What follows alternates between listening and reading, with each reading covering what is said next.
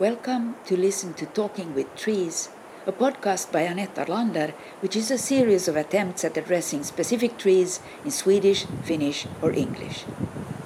This is a freestanding sequel to the project Meetings with Remarkable and Unremarkable Trees. This episode is part of Pondering with a Pine, a series of conversations recorded with a pine tree in Kaivopuisto Park in Helsinki.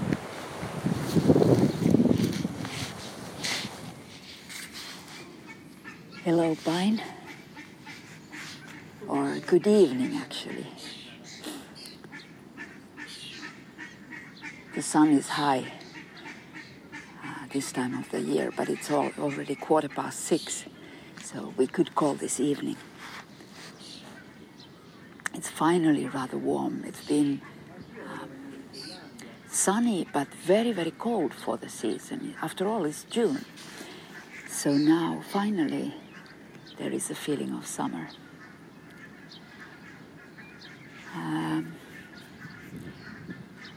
I come here this late tonight because I'm gallery sitting on Harakka Island in the Telegraph Gallery there, right, or let's say very near here.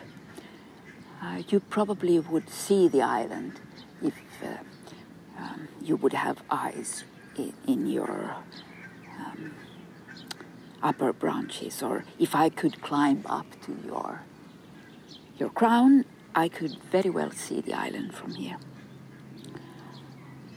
Well, I thought I would talk to you a little bit about insects, because an old friend of mine suggested that when I asked about his ideas related to pines, and one of the things he came up with was this relationship between different species and especially insects.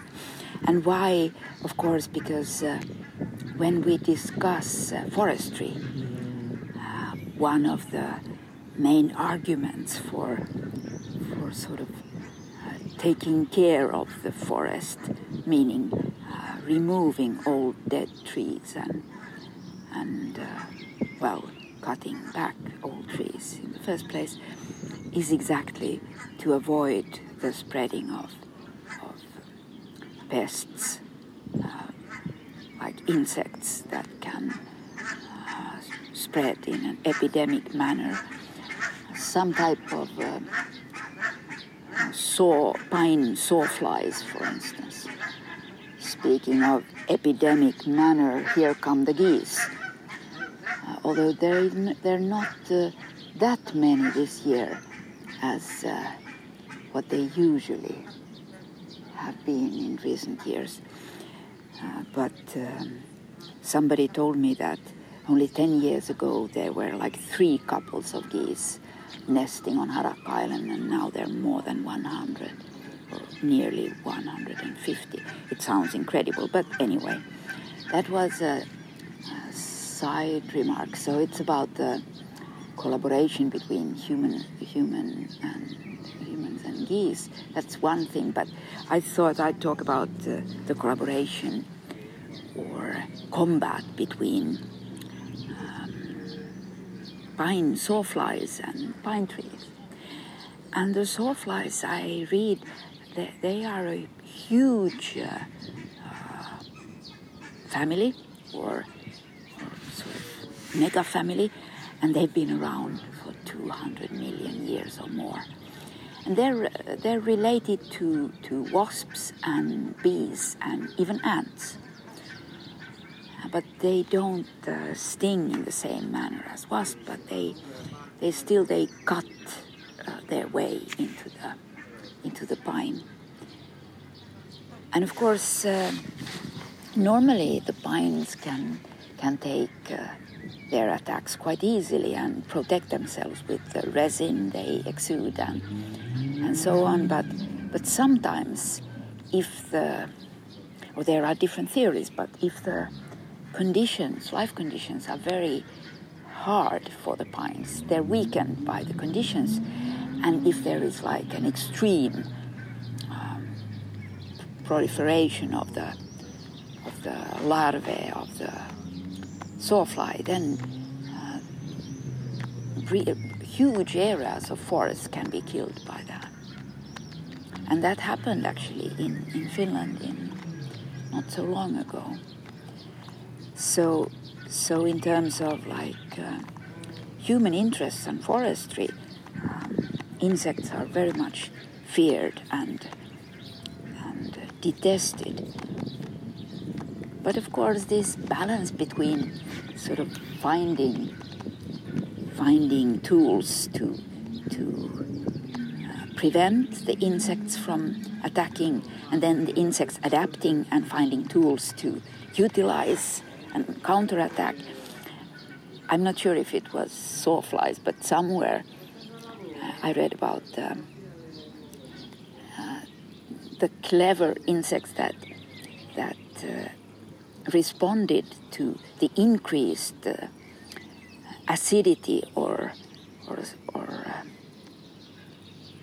like bitterness of the toxicity of the resin exuded by the pine, by not sort of eating that resin, but storing it in some sort of reservoirs near their mouth, and thus sort of recycling, using that poison or toxic substances or with the bitter taste to prevent birds and other animals from eating them in turn. And I thought that was such a funny or clever idea. So as with most things in natural ecosystems, there is a sort of a balance that's continually evolving, that has been developing for thousands and even millions of years. But when that sort of balance is disrupted, then very bad things can happen. Probably the main purpose of insects from your point of view would be that they would sort of eat away the old ones that are no longer thriving, and that way sort of creating some sort of selection. But why not also somehow returning some of the substances from your needles into, like recycling them, making them into nourishment for other parts of the ecosystem. I don't know enough of that actually. I should read more. But the sort of, although contemporary biologists like Susan Simard and many others stress collaboration in nature, so it's not only the survival of the fittest and the sort of constant combat between species. So although collaboration is sort of the main rule, it's quite obvious when I look at the nesting birds how brutal they can be, both in protecting their young, but also in eating each other's young. You know, the seagulls, they seem to be almost cannibalistic. It's horrible. And I came upon a gull sitting or standing on the road and eating something, and I looked, what on earth does it have in its mouth? And it seemed to be a frog, because the hind legs of the frog were they're sticking out from the mouth of the seagull, and then it swallowed the whole thing.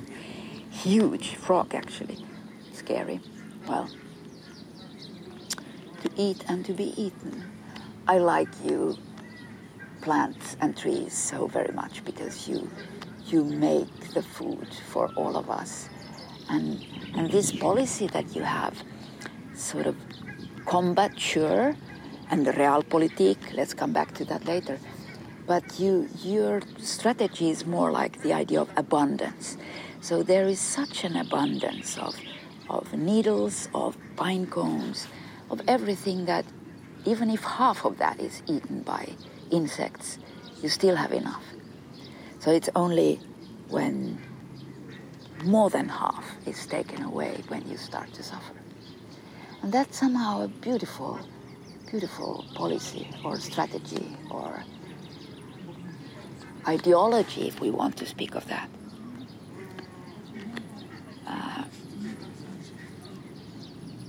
And very unlike animals and humans to some extent. And that was the other thing I wanted to talk with you about. I read in the main local newspaper, Helsingin Sanomat today, an essay about realpolitik, a German term, so reality politics, which is quite a cynical and harsh idea that ideas are worth nothing if facts and the reality check doesn't hold. And it's somehow, I can't remember the theoretician who coined the term, but it was in the time of Bismarck. But of course the reason why it's now very much on the table is the war in Europe and in Ukraine, where sort of the hopes and wishes of a peaceful balance of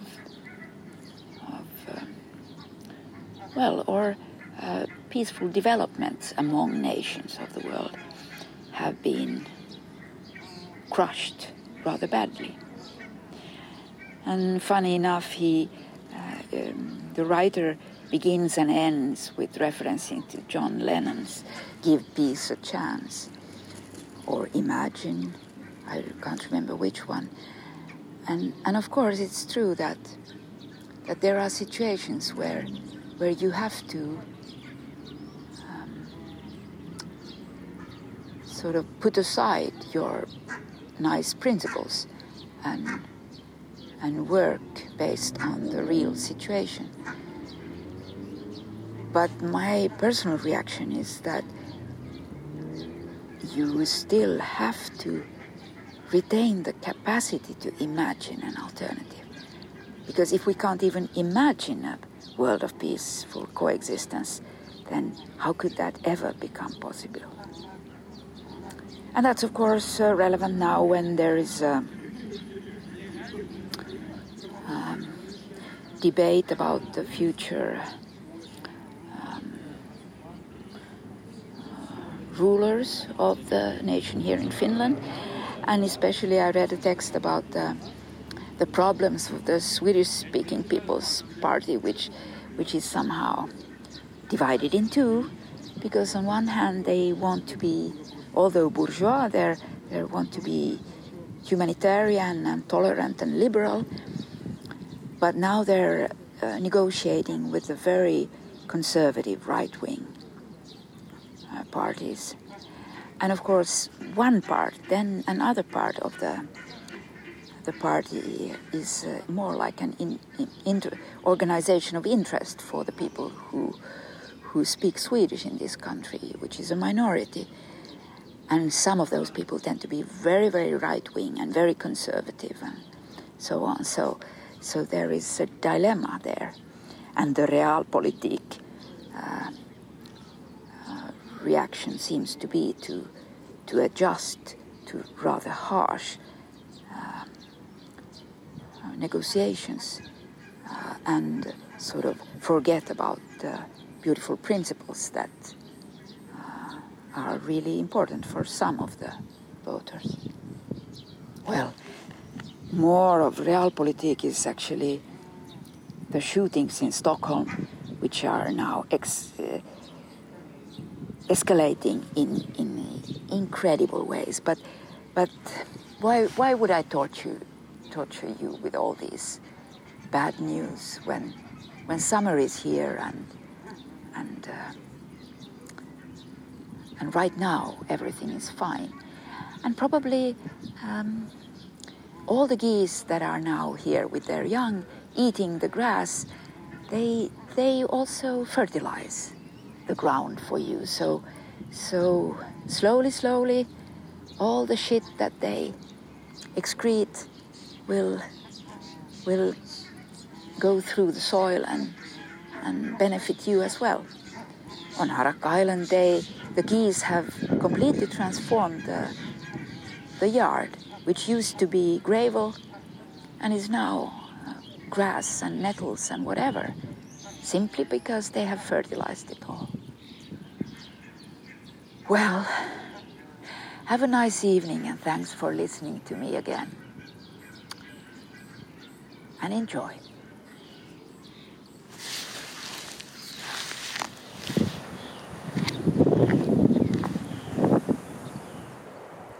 This was an episode of the podcast Talking with Trees.